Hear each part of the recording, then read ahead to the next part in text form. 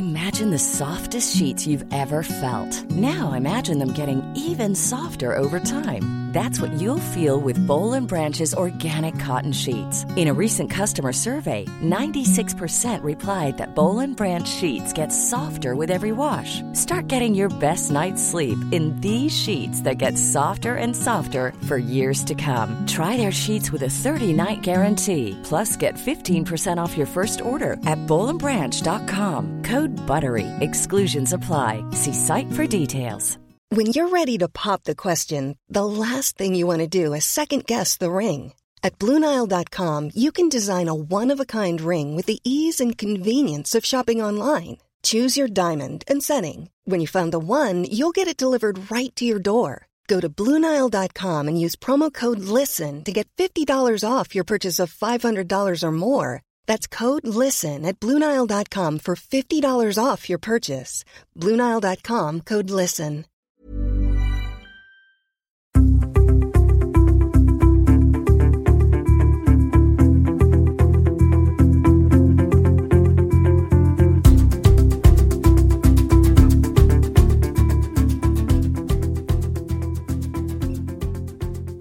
Hej Lotta! Hej Victoria! Hej alla lyssnare och varmt välkomna till ett nytt härligt avsnitt av Hälsosnack. Ja, du Lotta, nu har man ju verkligen fått vårfeeling.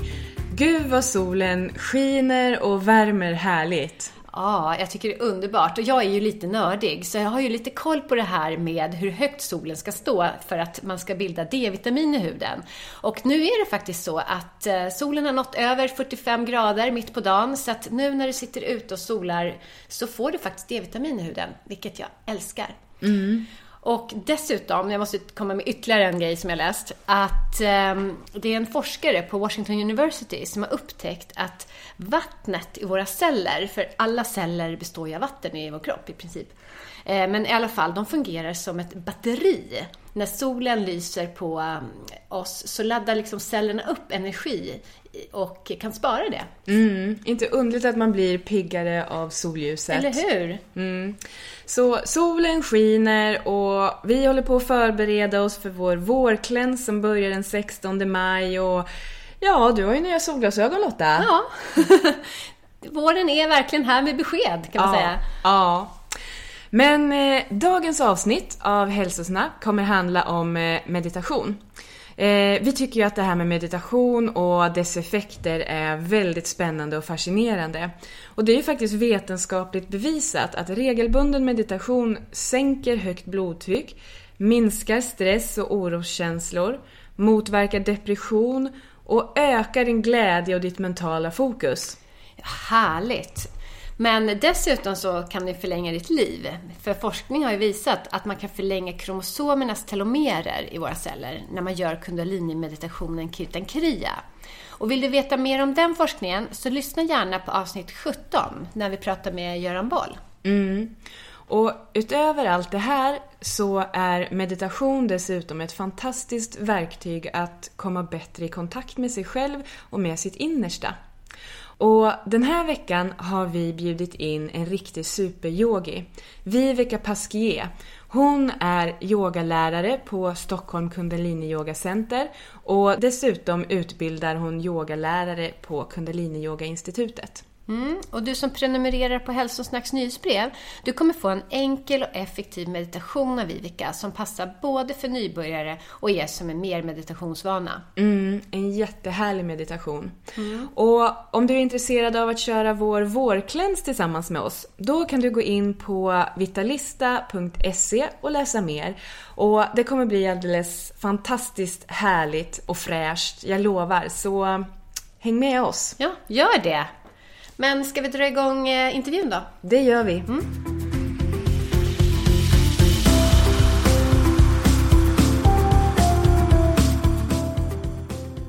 Hej och välkommen till Hälsosnack, Viveka. Tack, hej! Kul att vara här. Ja, kul för oss att vara här. Det här är så himla mysigt för att vi pratade om det här tidigare att vi är här på ditt yogaställe. Men jag känner det som att det är mitt yogaställe faktiskt. Vi sitter här på Stockholm Kundalini Yoga Center och här har jag yogat och mediterat i så många timmar. så mycket. Det är ditt ställe. Så det är mitt ställe också. Ja, det är ja, det känns så härligt. Det gläder mig, jag vill bara säga det. För det är liksom, den intentionen sitter i väggarna här. Att den som är här ska känna att det här är hennes eller hans ställe. Eller som vi säger idag, hens ställe. Ja, ja men så är det på riktigt. Ja, men det känns fint. Som, här har jag boat in mig. Idag så ska vi ju prata om meditation framförallt. För det är någonting som du pysslar mycket med. Och kan jättemycket om. Men jag tänkte innan vi kommer in på det, kan inte du bara berätta vem du är och vad du gör? Absolut. Jag heter Viveka Pasquet. Och vad gör jag? Jag driver det här stället, Stockholm Kundalini Yoga Center. Och här har vi liksom kvällsklasser och workshops och massor med event. Så nu i veckan så kommer Guru Mukh från USA och sådär. Så det händer mycket här. Och sen så driver jag också Kundalini Yoga Institutet som är liksom utbildningsplattformen. Så det är där via institutet som jag utbildar yogalärare och healers och liksom erbjuder fördjupningsutbildningar och sådär för yogalärare och healers. Och det är den jag har gått till Kundalini yogalärare för dig. Ja, det stämmer. Steg 1. Ja, och Maja Tellegård. Ja. Så det är det jag gör. Men vi är väl inte det vi gör, tänker jag. Nej. Eller hur? Utan jag är en människa och vad jag liksom lever efter, vad jag strävar efter, det är att vara så närvarande som jag kan och kunna faktiskt vara in service för mina medmänniskor. Det är det som står bland det högsta på min agenda. Samtidigt som jag är en mamma. Är en medmänniska, en vän, en fru. Jag har barn, jag har man, jag bor i Stockholm, bor på Södermalm. Så att, men yogan kan jag säga, att yogan och meditationen, ofta blir det sådär att folk frågar mig, vad jobbar du med eller vad gör du sådär. Brukar jag säga att jag förmedlar yoga och meditation, men det är ingenting, liksom, det är inget jobb. Det här är en livsstil, det är ett sätt att vara, det är ett sätt att förhålla sig. Och yoga, det vet ju i princip alla vad det är, men egentligen är det ju ännu mer meditation faktiskt. Det är kul att vi ska prata om det idag. Ja. Därför meditationer, meditativa, det är liksom det som är navet väldigt mycket i yogan. När man verkligen börjar skrapa på vad yoga egentligen är för någonting. För meditation är ju en stor del av just kundalini-yogan. Så när man kundalini-yoga så att säga, då mediterar man också varje gång. Det kommer med på köpet. Så är det. Men vill du berätta lite mer om vad kundalini-yoga är för de som kanske inte vet så mycket om det? Absolut. Och idag det finns ju så himla många olika yogaformer. Så jag kan tänka mig om jag började göra yoga idag skulle jag vara helt yr. Därför att säga, herregud, vad ska jag göra för någonting? Vart ska man gå? Det här heter så här. Alltså det finns hur mycket yoga som helst. Men kundalini-yoga, och nu är det som jag kan en del om, därför att jag har utövat det så mycket. Så att jag verkligen inte sätter mig på någon hög häst och säga någonting om några andra former, för de kan jag inte så mycket om. Men jag kan en del om kundalini-yoga, så jag kan säga vad det är. Ja. Och vad som är kanske kännetecknet lite grann då för kundalini-yogan, det är att vi jobbar med alla de olika aspekterna som behöver få finnas med för att man enligt gammal tradition ska kunna kalla någonting för yoga. För att jag menar, det finns, om man tittar på det som är ursprungsbeskrivningen, det fanns en man eller om det var en skola där de tvistade, lärde Patanjali som beskrev yogan och levererade 8 olika delar. Och för att någonting ska kallas för yoga så ska de 8 olika delarna vara med. Och då kan jag bara beskriva så här kort. 2 delar handlar om våra attityder och om hur vi tar hand om oss själva och hur vi är mot vår omgivning och oss själva. 2 delar, det var en del som handlar om den fysiska kroppen, som handlar om asanas, alltså vad vi sätter vår kropp i för olika positioner och vad vi gör. Och sen har vi en del som handlar om andningen. Då är det är 4 delar. Sen är det 4 delar till. De handlar i olika grad om meditation. Så att någonting egentligen enligt urtraditionen ska kallas för yoga, då ska alla de här delarna vara med. Och i kundalini-yoga så är det det. Så ett väldigt väldigt konkret, kort, enkelt vad man gör när man kommer på en yogastund. Man får sätta sig ner och sen så, eller kanske man ligger ner och vilar en liten stund innan. Sen så gör man en intoning, det är ett sätt att säga hej till sig själv och liksom koppla upp sig som vi kallar det för. Sen får man göra en serie övningar, ta hand om den fysiska kroppen. Kan vara jättetufft, jättesvettigt, jättejobbigt, kan vara superstilla, superlugnt, det finns allt däremellan. Och sen vilar man en god stund, 10 minuter ungefär, ibland lite längre. På rygg. Och sen efter det så mediterar vi. Och det kan vara allt ifrån en kortare meditation. Det kan vara 3 minuter, det kan vara 11 minuter. Och ibland om läraren har liksom under själva yogasessionen har tid, så kanske man till och med får meditera i 31 minuter. Och sen så tonar man ut sig. Och då är liksom själva yogastunden klar. Så att i det så kan man liksom se eller höra att finns det liksom det fysiska är med. Vilan är där, det meditativa är där och våra förhållningssätt och våra attityder är med hela tiden, därför att i kundalini-yogan och all yoga som är liksom yoga så handlar det om hur jag förhåller mig till mig själv, min kropp, det är liksom kärlek till mig själv, det är kärlek till min nästa, jag behöver inte vara i konkurrens med grannen bredvid mig på mattan bredvid. Alltså allt det här, hur jag utövar min yoga. Så att alla komponenterna är där. Och ofta så har man ögonen slutna genom hela passet. Och det tycker jag är så himla skönt. Man verkligen, man får en chans att gå in i sig själv och verkligen känna in sin kropp och vara inkännande med den. Och det är fint. Och det är viktigt. Och i kundalini-yogan så är det generellt så vi gör vår yoga. Vi gör den med ögonen slutna. Och för många kan det vara jättesvårt. Gud, jag vet många som kommer och helt nya. Bara sluta ögonen. Det kan ju vara bara en känsla av otrygghet. Alltså vad händer nu om jag sitter här? Det är det ena. Det andra kan vara när jag blundar. Då börjar jag automatiskt. Jag blir tvungen att blicka inåt. Och det kan bli överväldigande. Beroende på vad jag är i för situation i livet och vad jag har med mig för bagage. Så att, men yes, vi blundar. Och då heller så har jag ingen uppmärksamhet på så sätt via mina ögon. Kanske via min hörsel. Vad grannen gör. Hur han eller hon låter. Men det ger mig större utrymme att vara med mig själv. Att koncentrera sig på sig själv. Men man blundar alltså även genom de fysiska övningarna. Yes. Och det finns ju övningar där vi sitter och har ögonen öppna.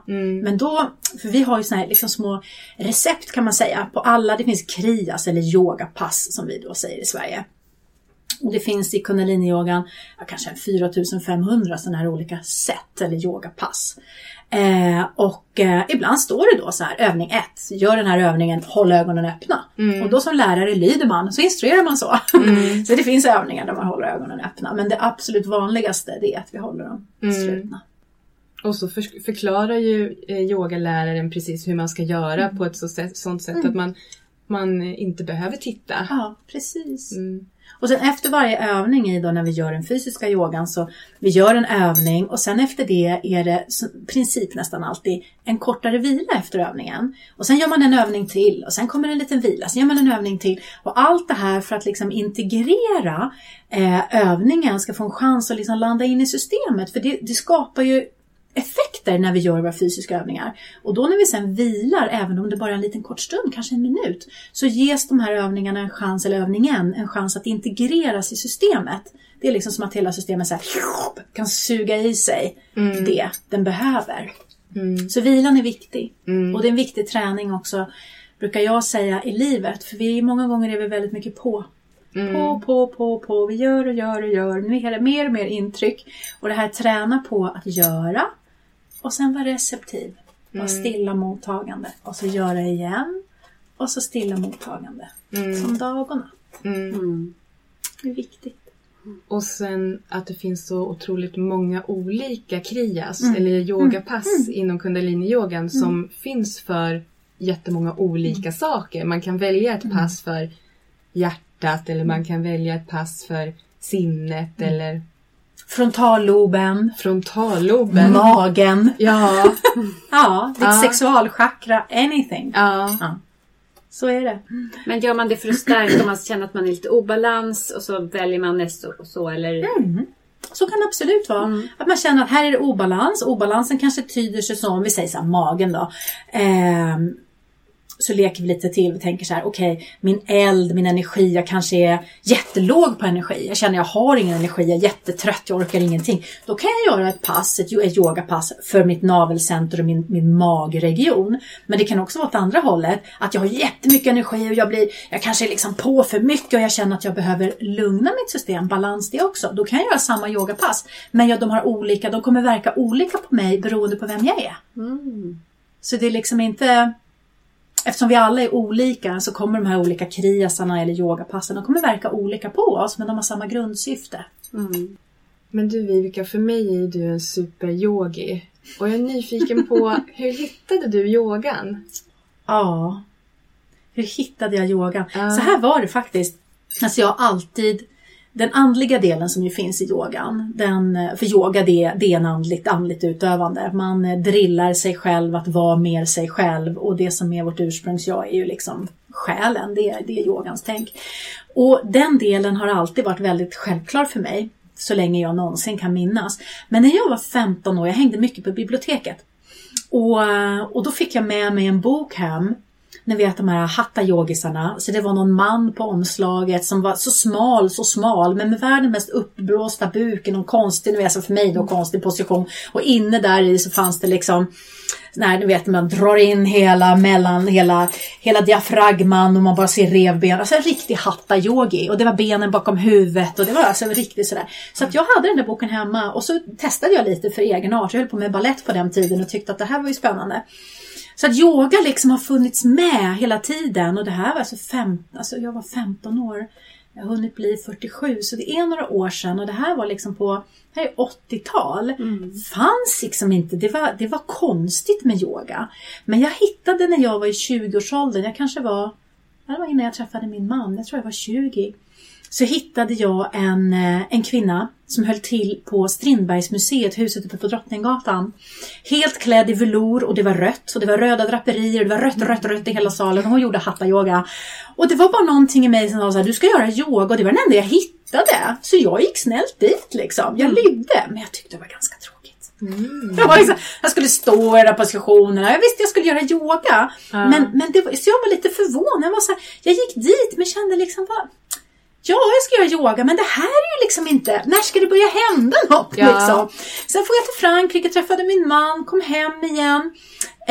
Gick jättemycket på de här olika alternativa kaféerna där på 80-talet. Det var Café Vega och det var Pan, nej inte Vega, det var tid, det var Pan och sen var det Deva Center. Och där så kom jag i kontakt med Kundalini-yoga. Jag testade det på någon sån här, det var väl någon workshop och så fick vi göra någon övning.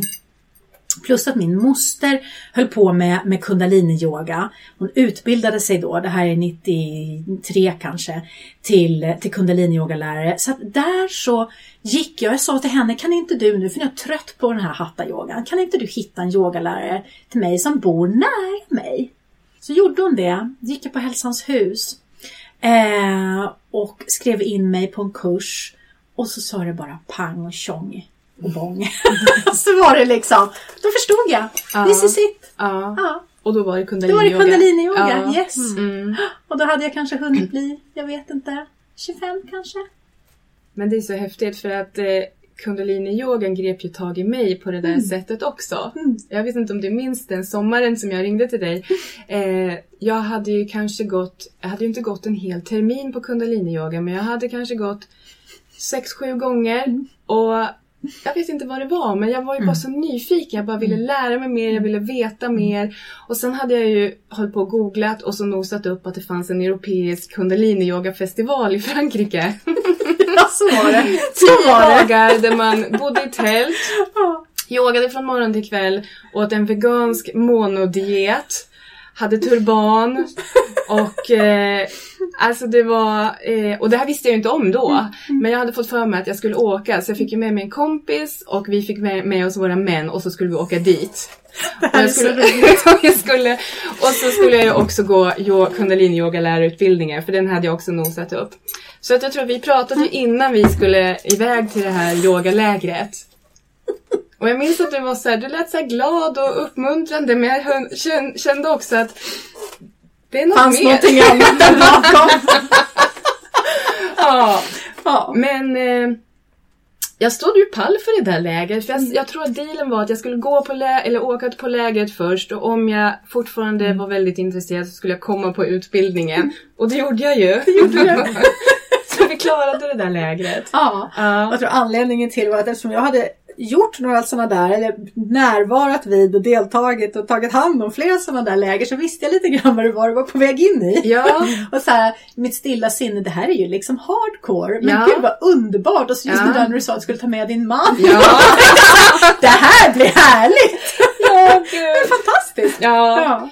Min man och den andra, min kompis man som var med, de smet ju från lägret och tog en kaffe på McDonalds. Ja, jag kan se det framför mig. Men sen klarade de resten.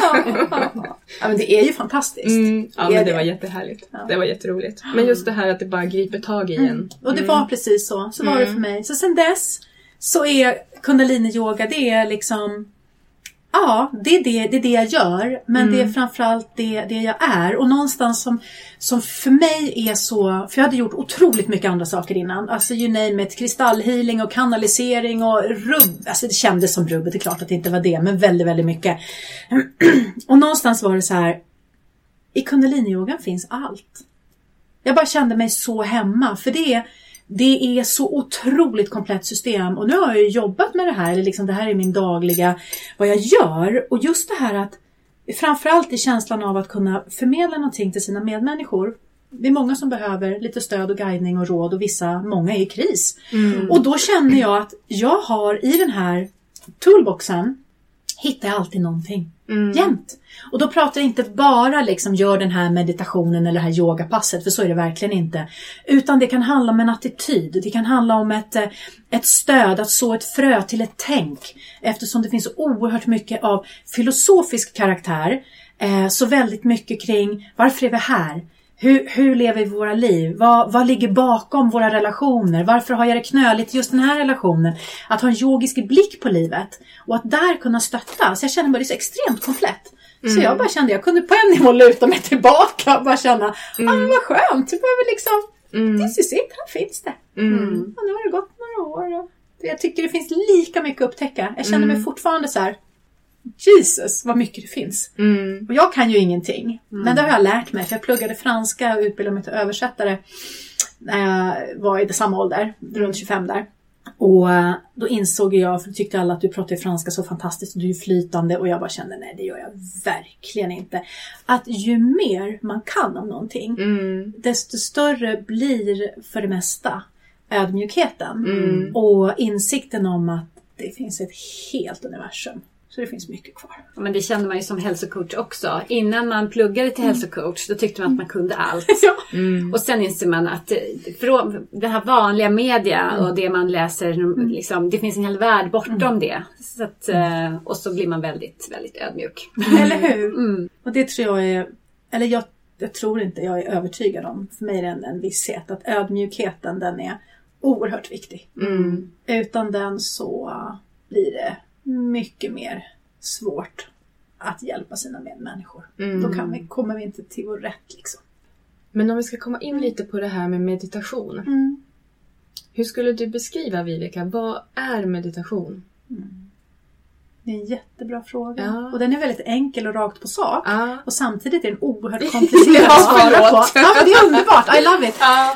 Därför så här, vad är meditation? Okej, då kan man ju svara så här. Då skulle jag kunna radda upp massa saker. Det här är liksom effekten av att meditera. Det här är liksom varför gör man det här?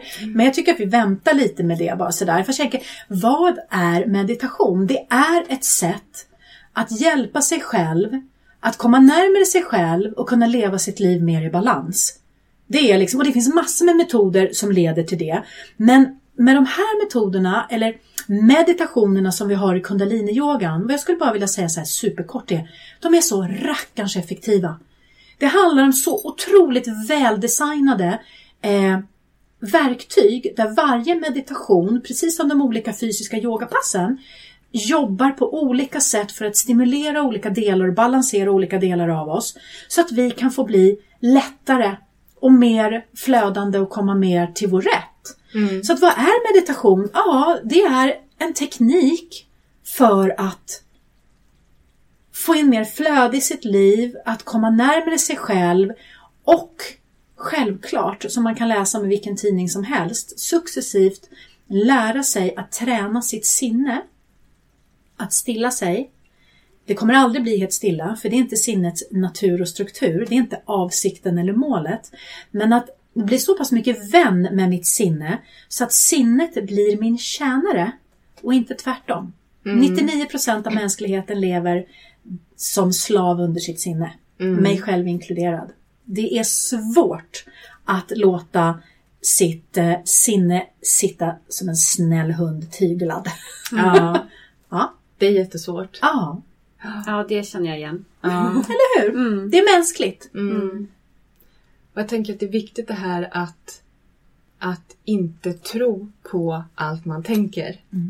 Den insikten är åtminstone ett första steg. Eller hur? Ett väldigt viktigt första steg. Ja.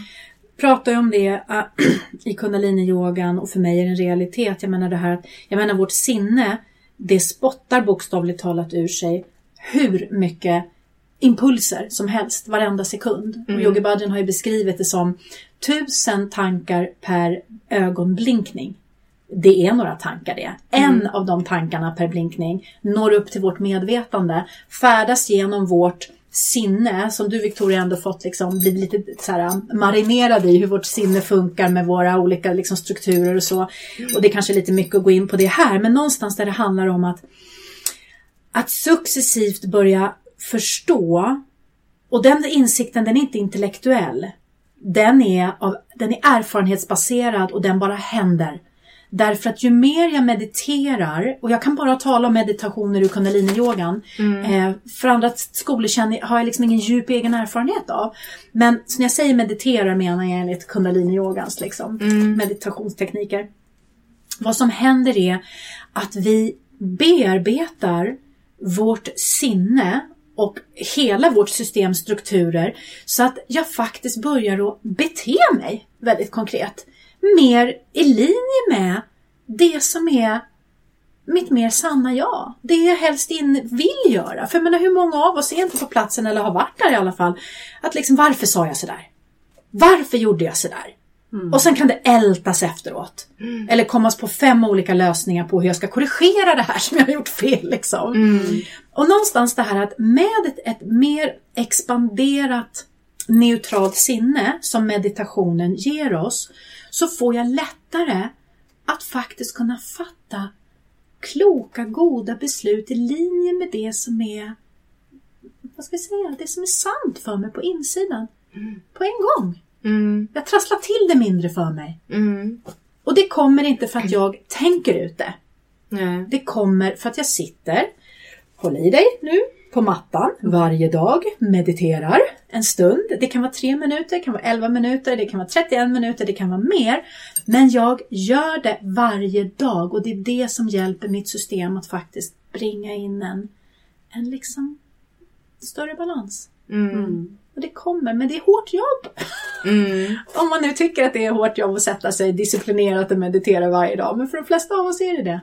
Men också som du nämnde tidigare, bara det här att för många är det svårt att bara blunda. Ja. Att möta sitt inre. Jättetufft. Så då någonstans, och när jag är i möte med människor och jag träffar någon som verkligen vill förändring, som kanske har det tufft och kommer till mig på en yogisk konsultation, då säger ju inte jag gå hem och meditera nu i 31 minuter och gör det här, alltså jättekomplicerade grejer, utan då kan det vara bara att sitta och sluta ögonen i 3 minuter och andas in vänster näsborre och andas ut höger. Det är revolutionerande. Och det är revolutionerande, för det kommer hjälpa den här individen att faktiskt börja skapa någonting nytt. Som är mycket mer i linje med vad han eller hon faktiskt behöver på riktigt. Men då brukar jag också säga det att för att det ska få börja komma igenom det där som jag faktiskt behöver på riktigt, då måste det där lilla gamla bagaget och mönstren och det där jag håller på med liksom, det måste få en chans att släppa taget lite om mig. Och det kan kännas. Så många gånger när man börjar meditera så tycker man att det är riktigt obehagligt. Man kanske blir ledsen, man kanske blir arg, jätterastlös, eller somnar hela tiden, eller vad vet jag, 1000 grejer, det kallar vi för motstånd. Och det är våra strukturer som går in och för att hålla oss borta ifrån förändring, för systemet, det vill ha det som det alltid har varit. Även om det är jättedåligt för en, det spelar ingen roll, det är välbekant. Så att när man väl börjar liksom ska göra en förändringsprocess, i det här fallet och använda meditationen, så betyder inte det att det blir skönt och lugnt. Och för det är vad många säger, men man ska ju bli så lugn när man mediterar. Då brukar jag titta lite snällt på dem och så brukar jag säga, vet du vad? Det som behöver komma, det är det som kommer, för du har ett bagage. Och ska du bli fri från ditt bagage, du måste ställa garderoben. Vad tror du? Du öppnar garderoben, simsalabim, puff, så är den bara snygg liksom, och ren och fräsch. Och bara nya, schyssta kläder. Funkar inte så. Du måste sortera först. Sen måste du kanske tvätta kläderna. Sen kanske måste vika dem. Du kanske måste städa garderobsväggarna på insidan. Och sen kanske det blir helt nya färgglada kläder istället. Kanske mycket mer liv än...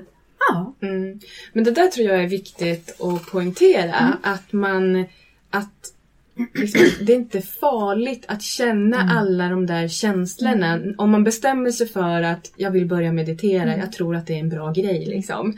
Och sen så gör man det och sen så känner man allt det här. Det börjar klia, det börjar liksom göra ont där man sitter. Man är helt uttråkad, man blir jävligt förbannad. Man liksom, och då kanske det är lätt att tolka att nej, men det här är inget för mig. Eller det här funkar inte. Nej, det här funkar inte och det här passar inte i mig. Men som du säger nu, så det är en del i processen. Men det är väl också det att många, nu i den här världen när alla är så stressade, så använder man meditation som ett antistressmedel. Och det är väl där också det kommer in att men nu ska jag ju bli lugn. Precis. Men, vi lever i en quick fix-värld. Finns inga quick fixes. Nej. Överhuvudtaget. Doesn't exist. Att komma på plats i sig själv och ta hand om sig själv, det är ett dagligt omhändertagande. Men vi kan bara dra parallellen. Vi lär våra barn att borsta tänderna. Det gör vi ju. Liksom. Vi har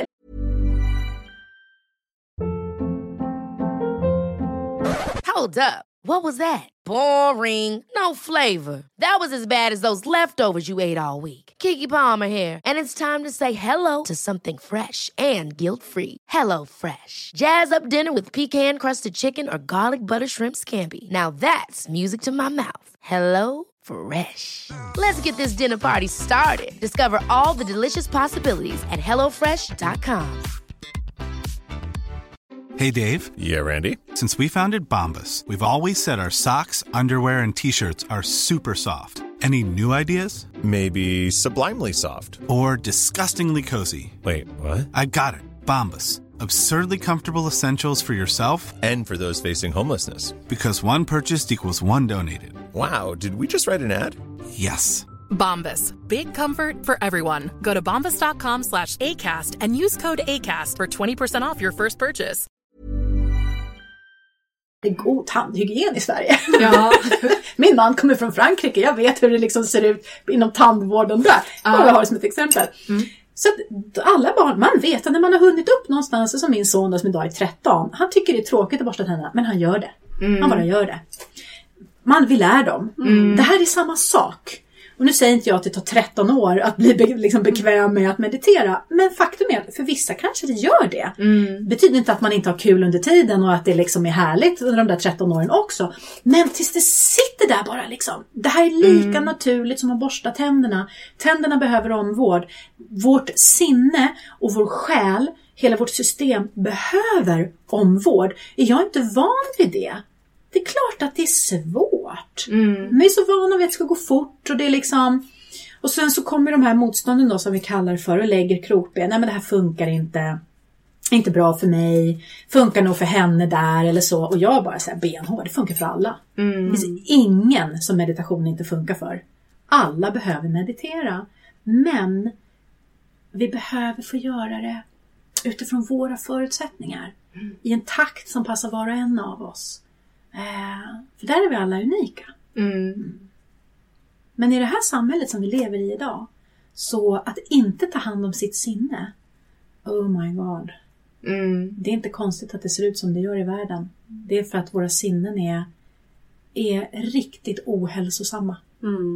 Vi pratar om att klänsa våra tarmar och vi vill vara fit och det ska vara sexpack och liksom. Tänk om de pratade om ett fit mind. Ja. Det är inte lätt heller. Vi bombarderas med rädsla och bilder på hur man ska vara och bete sig. Ja, hela tiden. Och någonstans det här är liksom verkligen grunden. Alltså det här att sinnet är vår tjänare. Och ju mer jag mediterar, desto mer kommer jag också i kontakt med att jag är inte mina tankar. Vi behöver inte identifiera oss mer med våra tankar än med vad njurarna gör. Sinnet är bara ett mer subtilt organ än vad njurarna och levern och hjärtat och alla våra liksom inre organ och vårt nervsystem och alltihopa liksom, som är reella delar av oss. Sinnet är också med yogans blick en reell del. Och vi behöver inte identifiera oss mer med vad sinnet pysslar med. Så vi är inte våra tankar? Nej, vi är definitivt inte våra tankar. Men när vi är slav under våra tankar, då blir vi en produkt av våra tankar. Och det kan man ju känna själv. Bara tänka så här en hel dag, jag bara och tänker svarta, jobbiga, gråa tankar. Åh, jag är ful, jag kan ingenting och fet är jag. Och varför är de där så bra och jag kan inget. Jag menar, hur ser vi ut? Hur blir det liksom? Det blir ju tyngre. Och vi ser definitivt inte gladare ut. Men om vi liksom känner oss upplyfta och skönare tankar. Så jag menar, om vi helt identifierar oss med våra tankar, då blir vi mer sådana. Det är därför affirmation funkar. Men yogan säger vi är inte våra tankar. Nej. Och vad är vi då? Hur förklarar vi vad det där... Kan du det eller? Är det någon som kan det? Vad är det? Det är väl bara det är liksom den djupa filosofiska frågan. Ja. Who am I? Nej, men vad säger yogan? Att liksom, vad är det vi är ute efter när vi inte ska identifiera oss med våra tankar utan hitta det där andra? Du är en själ. Själen. Ja. Och den är precis lika reell som din fysiska kropp och som ditt sinne. Jag menar, alla delar, den är lika reell. Och Yogi Bhajan, han har sagt det så vackert tycker jag. Han har sagt det, nu kommer jag inte ihåg det exakta citatet, men we are all spiritual beings here for human experience and not human beings here for spiritual experience. Det betyder alltså att vi är själar, det är det vi är. Och yogan omfattar ju liksom i det filosofiska att vi lever flera gånger och allt sånt här. Men det måste man inte köpa alls för att meditera. Men om man går in lite djupare i yogan så finns det där att vi är själar. Och det är det vi är. Och vi behöver inte analysera så mycket om det egentligen. Utan det handlar bara om att kunna sitta där med sig själv och vara i den stillhet samtidigt som det är en väldigt mäktig rörelse. För det blir ju inte bara liksom stilla. Nej. Det är det inte. Jag läste ju ett citat. Ja. Using the mind to try and convince the mind to be still is like stopping a hurricane by blowing at it. Så det är liksom svårt att med sinnets hjälp försöka stilla sinnet. Det går inte. Nej, det går inte. Så att, och med det är yogans blick. Alltså verkligen att det går inte. Det finns säkert andra tekniker som tänker annorlunda kring det. Och det är mycket möjligt att det funkar inom ramen för andra metoder. Vad vet jag? Men med yogans blick så är det verkligen så här att det enda som händer det är att det vi riktar vår energi mot, det växer. Det är som att bara, jag ska inte tänka så här, jag ska göra så här. Så det blir en identifikation. Och någonstans är det här att, och jag menar, den är naturlig. Den hör till vår mänskliga existens. Vi måste på ett sätt identifiera oss med tankar för att kunna vara människor. Annars skulle inte vi kunna sitta här och ett samtal. Skulle vi bara sitta här och titta på varandra och bara le. Och det är härligt. Och det skulle räcka. Det skulle inte bli så spännande podcast, tänker jag. Den skulle bli, jag vet inte, expanderad. Och den som satt fick sitta och le med. Jag vet inte. Men liksom, vi är människor. Och det är så här vi relaterar med varandra. Men det är också det här som är lite moment 22 grejen, att det blir utmanande för oss, för vi behöver vårt mind för att vara i relation, för att få den här mänskliga upplevelsen som Yogi Bhajan pratar om och som för mig är en realitet. Jag vet att jag är en själ, jag är här för en mänsklig upplevelse, jag är här för att sitta här med er och att vi ska liksom, det här är ju kul. Jag menar, vi är här för att uppleva saker, vi står varann liksom. Men ändå det där med att sinnet, det är inte det vi är bara. Vi är oändligt mycket mer. Och det får vi inte glömma bort. Nej. Och när vi mediterar, då hjälper vi oss att inte glömma bort det. Och ju mer jag mediterar, desto lättare får jag att kunna känna att mitt sinne, det är en del av mig. Och alla de här tankarna, där kommer den där jobbiga tanken kanske. Jag kanske känner mig jätteledsen. Men jag blir inte ledsamheten. Bara. Den får finnas med samtidigt som annat får finnas. Jag kanske är kissnödig. Jag kanske är lite glad för att jag ska träffa en kompis idag som jag inte sett på länge. Eller vad det nu än är. Så att ledsamheten, även om den är svår kanske är jätteallvarlig faktiskt, får finnas samtidigt som annat får finnas. Och där börjar det hända, som vi menar är en produkt av meditationen, att jag faktiskt inte identifierar mig bara med liksom effekten av mina tankar, utan att jag är mycket, mycket mer. Och då blir livet lite trevligare, för då betyder det i vår vardag att vi kan vara mycket, mycket mer närvarande. För även om någon skäller på mig, så kan jag vara här med dig. Till exempel. Jag kommer från ett kanske jättejobbigt möte. Jag behöver inte idissla det i 10 timmar. Och ringa 5 vänner och dra den storyn 7 gånger med alla. Utan det får vara där. Och så kan jag samtidigt göra annat närvarande. Är du med? Är du med? Ja, jag tror det. Ja. Och det händer när vi mediterar allt eftersom. Ja, för jag känner igen det också, att man kan ha en känsla, men att den kan få passera också. Att man kan bli arg, men så man behöver inte ta fasta på det. Eller rädd eller vad det är. Utan det kan bara, okej, nu kom den känslan, men jag låter den föra vidare. Absolut. Och vissa känslor, vissa emotioner liksom så, som också liksom verkligen är djupt länkade till våra tankar, för allt vi tänker skapar en effekt i vårt system som ju blir emotioner. Ibland hänger de kvar länge. Det går fint det med. Det handlar om, i yogan, liksom det som är det neutrala, som vi hjälper oss att få låta växa, det neutrala sinne som inte handlar om att jag är liksom ogiltig eller likgiltig eller att jag inte bryr mig, utan det handlar om att jag bryr mig oändligt mycket mer, för jag kan låta allt jag förnimmer få vara med.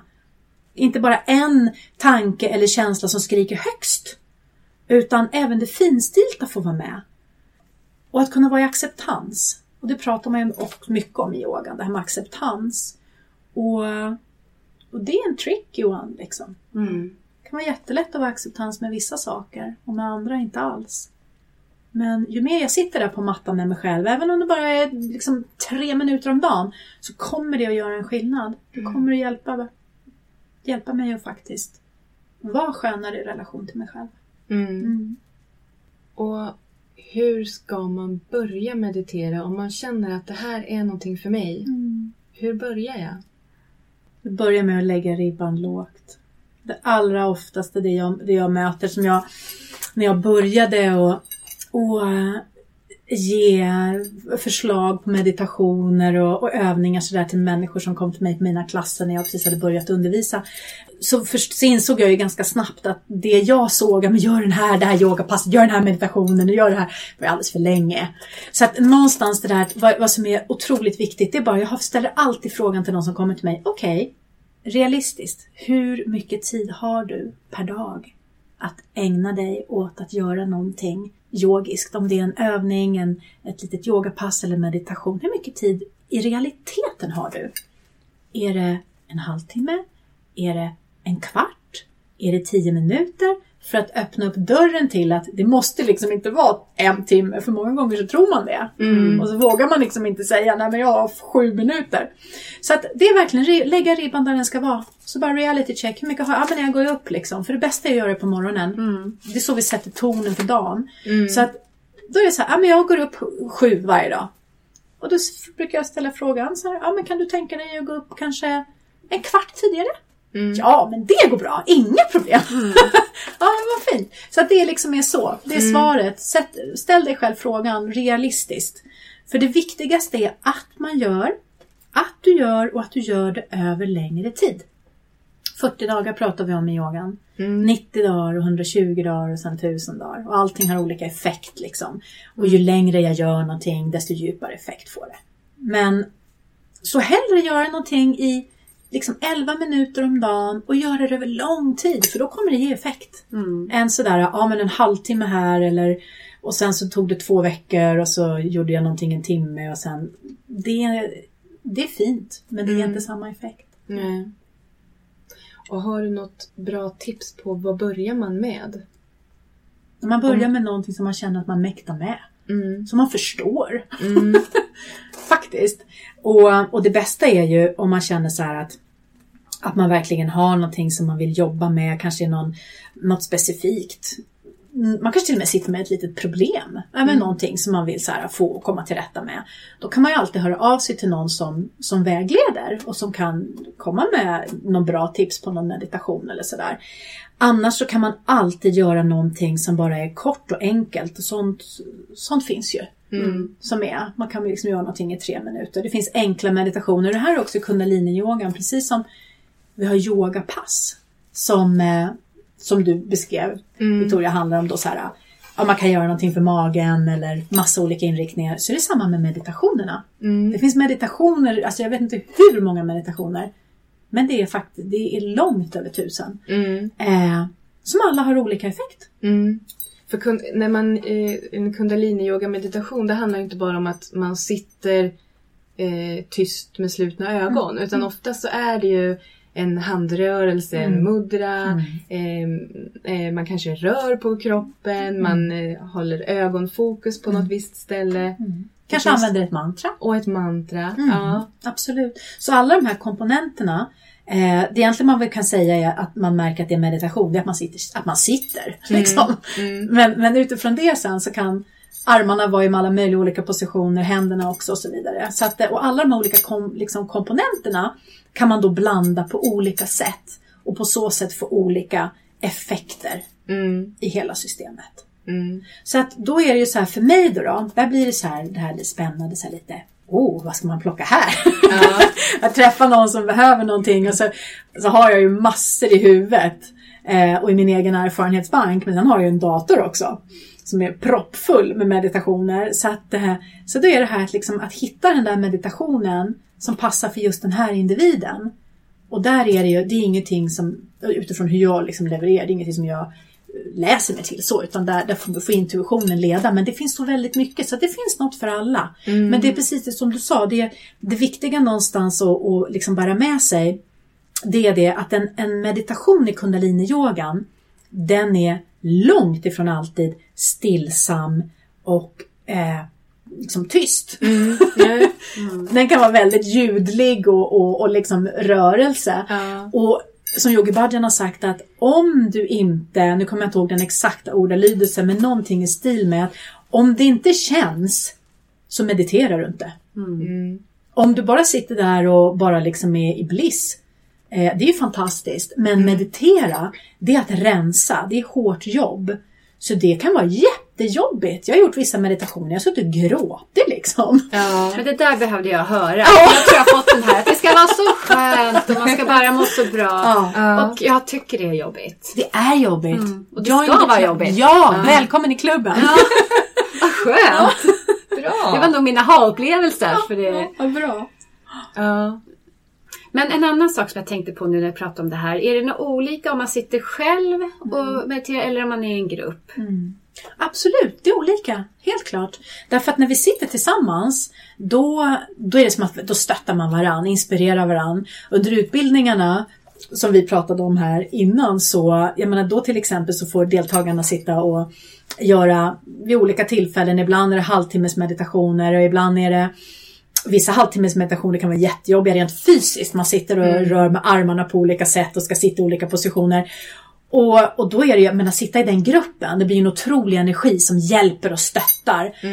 Och sen när de går hem och får hem uppgift och göra samma sak, liksom kanske då 40 dagar till, så kommer det mejl då, för alla feedbackar ju liksom allt eftersom utbildningen håller på, det är en del av utbildningen. Så jag säger, herregud, där sitter jag orkar inte mer än 11 minuter, hur ska det här gå liksom? Så yes, att göra tillsammans, det är verkligen en stor ingrediens i kundalini-yogan. Och vi pratar om sangat, och det är liksom enkelt översatt yogafamiljen, men att det vi gör tillsammans, då stöttar vi, och den energin är väldigt liksom bärande. Och när du orkar hålla ut så håller du ut även åt mig och tvärtom. Vi stöttar varann. Men att göra hemma själv, det är extremt, jag ska säga extremt, men det är väldigt, väldigt danande för den egna självdisciplinen. Alltså det är fantastiskt att kunna lita på sig själv. Men tänk att du gör någonting varje dag i 11 minuter. Det kan ju tyckas som att ja, men det är väl ingen biggie, tänker man. Och så kör man igång. Det är det. Därför att, eller hur? Jag vet. Ja, det är det. Och då att verkligen så här, men jag kan lita på mig själv så här. Dag 35, men jag gjorde det igen. Det blir så här, men den där människan kan jag lita på. Alltså mig själv. För no matter what så gör jag det. Det kanske blir lite på sniskan, det kanske blir lite på tvärsan och jag var absolut inte särskilt fokuserad idag. Och idag kanske jag mest satt och tittade på timern och hoppades att det skulle ta slut. Eller, det spelar ingen roll, du gör det och det kommer ha en effekt. Du hjälper dig själv att skapa stabilitet, för dig kan man lita på. Så att göra det själv, det är liksom en grundpelare i ett, ska man säga, om man väljer att ha de här teknikerna liksom som en ingrediens för att stötta sig själv till vardags. Och det var ju väl Yogi Bhajans så här, anledning till att han levererade Kundalini-yogan. För han var ju hatta-yogamästare och kunde alla möjliga olika spännande saker. Men han sa ju det att den tid som komma skall, och det är den vi är i nu, vi behöver tekniker som funkar blixtsnabbt. Man måste kunna på bara så här, inom ramen av 10 minuter skifta sitt mindset. Och det är verkligen min upplevelse och min egen erfarenhet. Att när jag sätter mig och gör mina meditationer, det är liksom och så krias då, eller fysiska övningar också. Men nu är det meditation vi pratar om. Så det är, jag kan gå in i en meditation och så känna mig på ett visst sätt. Och så 9 minuter senare så är min livsupplevelse någonting helt annat. Så det är väldigt effektivt. Så just det här, jag bara tänker på med dig Lotta, att det här att det ska vara skönt och att man gärna vill, men så kan det vara. Definitivt, det kan vara härligt också.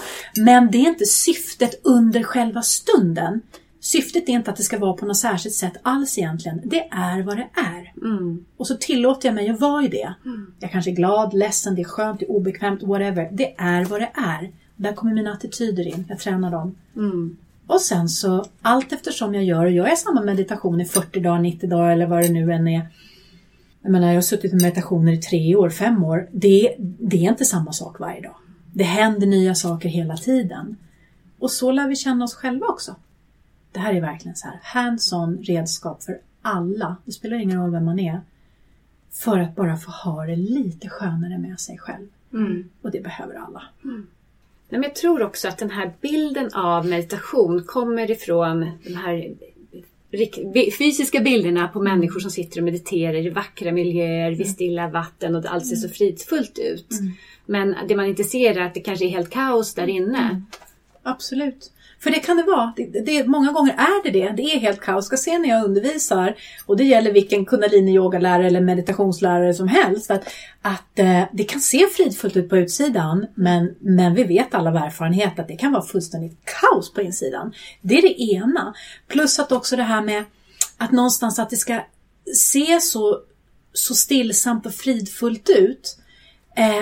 Det är verkligen en myt. Därför att det är vad många människor har lite grann, eller vad som blir en tröskel, att nej, men jag har ju ingenstans jag kan meditera. Vad ska jag göra min meditation någonstans? Hemma hos mig? Ja, men det ser inte ut som i någon snyggt hemmareportage liksom. Det är bara fult och brokigt, jag har ingen plats och jag har definitivt ingen snyggt skinn att sitta på och inga snygga kläder har jag. Alltså så här, att det blir så många, att det ska vara på något särskilt sätt. Eller det är bara för dem som verkar vara så sunda och allt det här. Listan kan göras jättelång.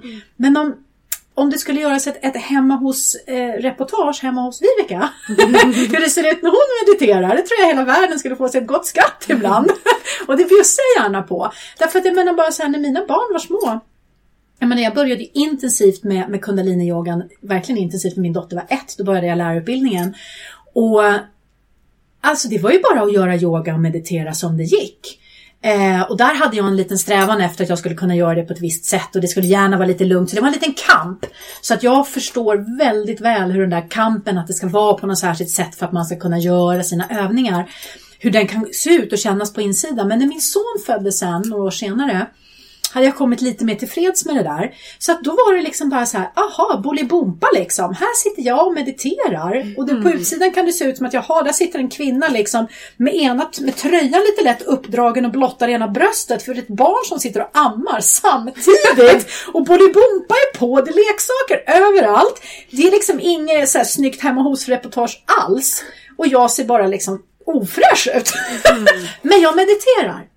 Därför att på samma sätt som jag skulle borsta tänderna om jag hade någon hängande, alltså det gör vi ju ändå, eller hur? Det spelar ingen roll. Många gånger, jag vet inte om du borstar tänderna ibland samtidigt som du kissar och man är bara så här minimax, man gör så mycket man kan på så korta tid som möjligt. Så att verkligen, det här är redskap för att må bättre. Vi använder dem när vi kan. Jag kan ställa klockan lite tidigare, gå upp och meditera och vakna barnen, då får de vakna då. Då blev det så den dagen. Men då har jag ändå försökt och kanske fått några minuter. Yes! Och barnen får vara med. Så vad jag gjorde allt eftersom med min son då, det var att jag hade alltid ett litet skinn eller en filt, en liten plats, en kudde. Sen när han kom, då la han sig där. Och så fortsatte och ibland så ställde han frågor. Det är inte som att jag sitter där och låtsas som att jag inte hör barnet. Utan då svarar man lite så att det går. Man hittar en väg igenom. Att inte vara rigid. Det är oerhört viktigt. Det är ungefär så här. Man ska banta. Jag börjar på måndag. Jag börjar på så bara. Ska man göra kittet liksom. Och så funkade det inte. Och så på onsdag bara. Jag är så dålig. Trycker i med 4 bullar. Det är samma här. Därför vi är ju så disciplinerade med så mycket i våra liv. Så att lägga in ytterligare en sak som vi ska disciplinera över. Det tar ju mer energi än vad det ger, kan det kännas. Det är precis så. Och det där blir ju en jättebra övning i den här acceptansen. Att tillåta att livet är som det är. Så var det för mig i alla fall. När jag började meditera och på yogalärarutbildningen, att jag skulle upp på morgonen och ofta kom barnen upp och jag tyckte att de störde. Jag ville ju ha lugn och ro. Men när jag liksom började inse att det är ju så här livet är också. Det blir inte alltid som jag har tänkt. Och livet händer liksom. Och det är bara att acceptera och göra det bästa av situationen. Det blev ju också en övning i sig. Att inse det och öva sin acceptans. I allra högsta grad. Och där har vi de här 2 attityderna som jag nämnde innan. Att det verkligen är. Där är det så här, men här är jag. Det där kallas självkärlek. Det kallas ahimsa. Ahimsa, det är att icke döda, icke våld. Och då tänker många gånger, okej, kanske jag ska inte döda djur, jag ska vara vegetarian. Ahimsa handlar lika mycket om att inte döda det som finns som längtan. Att låta mig själv få fortsätta göra det här. Och inte ta koll på det och tycka att jag är urusel för att det inte gick. Utan ge näring till det som är min längtan. Och min längtan är mer balans. Ja, jag när det. Det här är mitt redskap. Så använder jag det så gott jag kan. Vi har så mycket krav på oss själva. Och vi ska vara så himla perfekta. Och vi ska vara snygga och vältrimmade. Alltså, det är helt galet. Det är en liten galen tid. Och sen har vi Facebook då som spär på allt det där väldigt mycket mer. Alla våra sociala medier. Så att det går att gå under i krav på hur vi alla ska vara.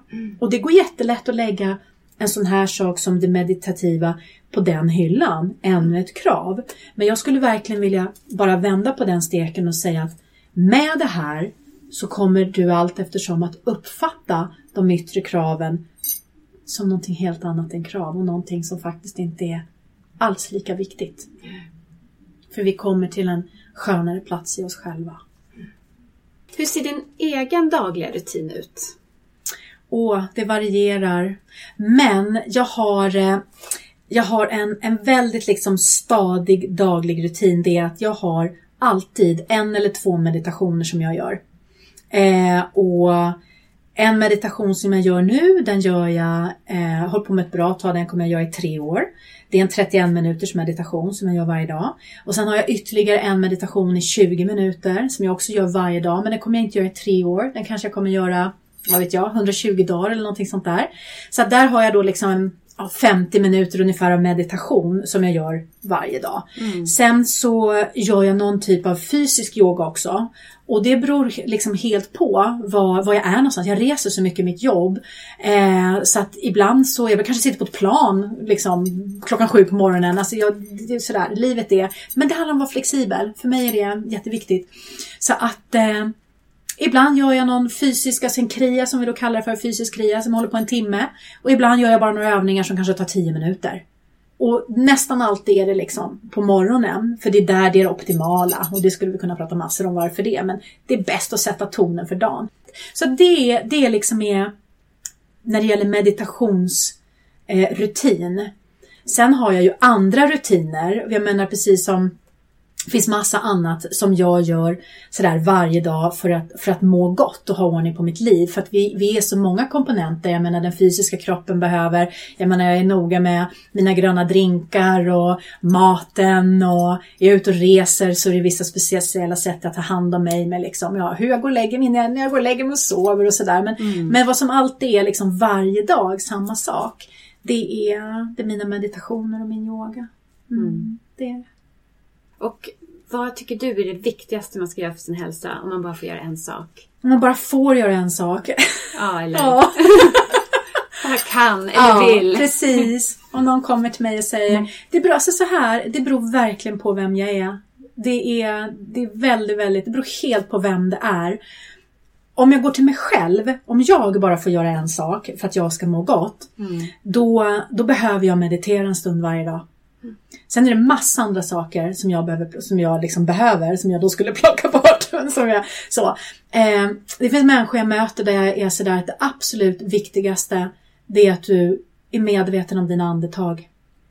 Och för många människor är det absolut viktigaste. Det är innan jag börjar med yoga, innan jag börjar meditera, ingenting.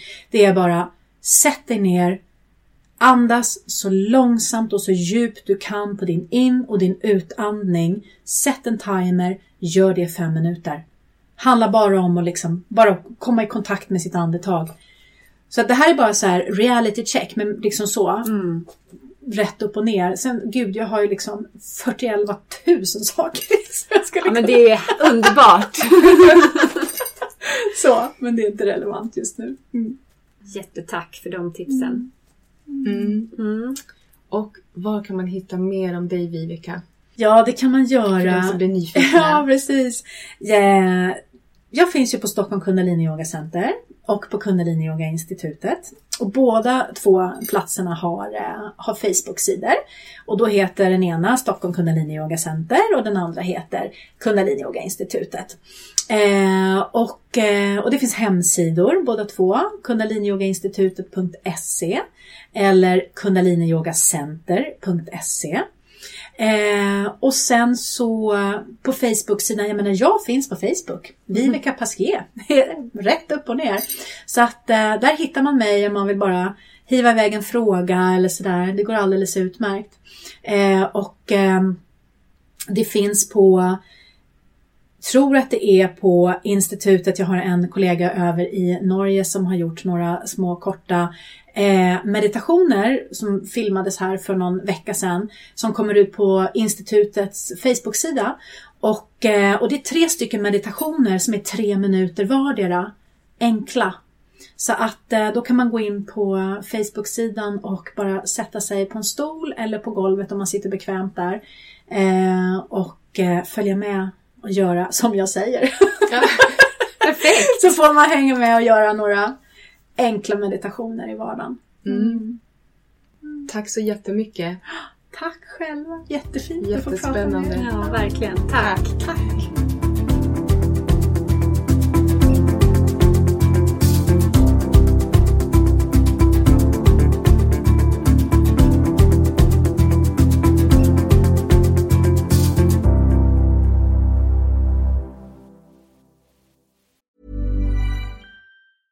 Imagine the softest sheets you've ever felt. Now imagine them getting even softer over time. That's what you'll feel with Boll & Branch's organic cotton sheets. In a recent customer survey, 96% replied that Boll & Branch sheets get softer with every wash. Start getting your best night's sleep in these sheets that get softer and softer for years to come. Try their sheets with a 30-night guarantee. Plus, get 15% off your first order at bollandbranch.com. Code BUTTERY. Exclusions apply. See site for details.